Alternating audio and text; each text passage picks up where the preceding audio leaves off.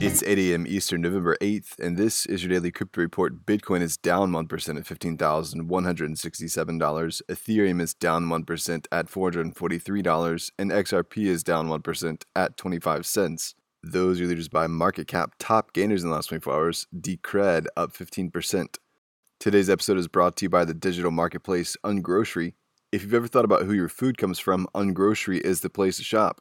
Join the food people online at ungrocery.com. Well, Ripple is opening a regional HQ in Dubai as it explores the possibility of decamping from the U.S. due to lack of clarity in the regulatory framework.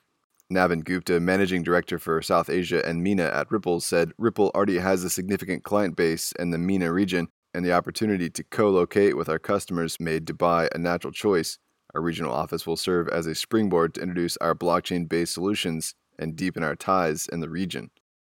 Well, Ernst & Young, the trustee of the shuttered Canadian exchange Quadriga CX, has laid out a plan for compensating users who lost funds in the messy shutdown of the exchange. Ernst & Young is looking to settle user crypto claims on the date when the exchange declared bankruptcy, which is April 15, 2019, when Bitcoin was trading for right at $5,000.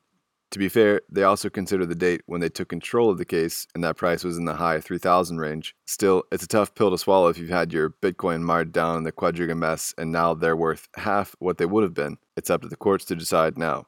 Well, Sygnum started staking services this week, offering annual rewards for Tezos. Sygnum said it's the first regulated bank to launch Tezos staking, so users can earn up to 5% annually from holding with the crypto bank.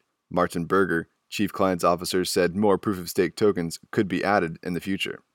This week, the U.S. Defense Department IT agency put out a request for information highlighting that, in support of our ongoing effort to create a new blockchain-as-a-service offering for our mission partners, DISA is conducting market research to ensure better understanding of the capabilities available in the marketplace relevant to a blockchain-as-a-service offering, which could be deployed on Z systems.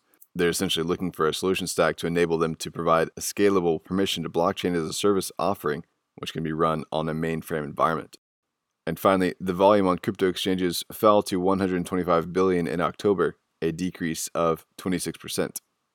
That's all for us today. Visit us at dailycryptoreport.io for sources and links. Find us on social media, add us to Alexa Flash Briefing, and listen to us everywhere else you podcast under Daily Crypto Report.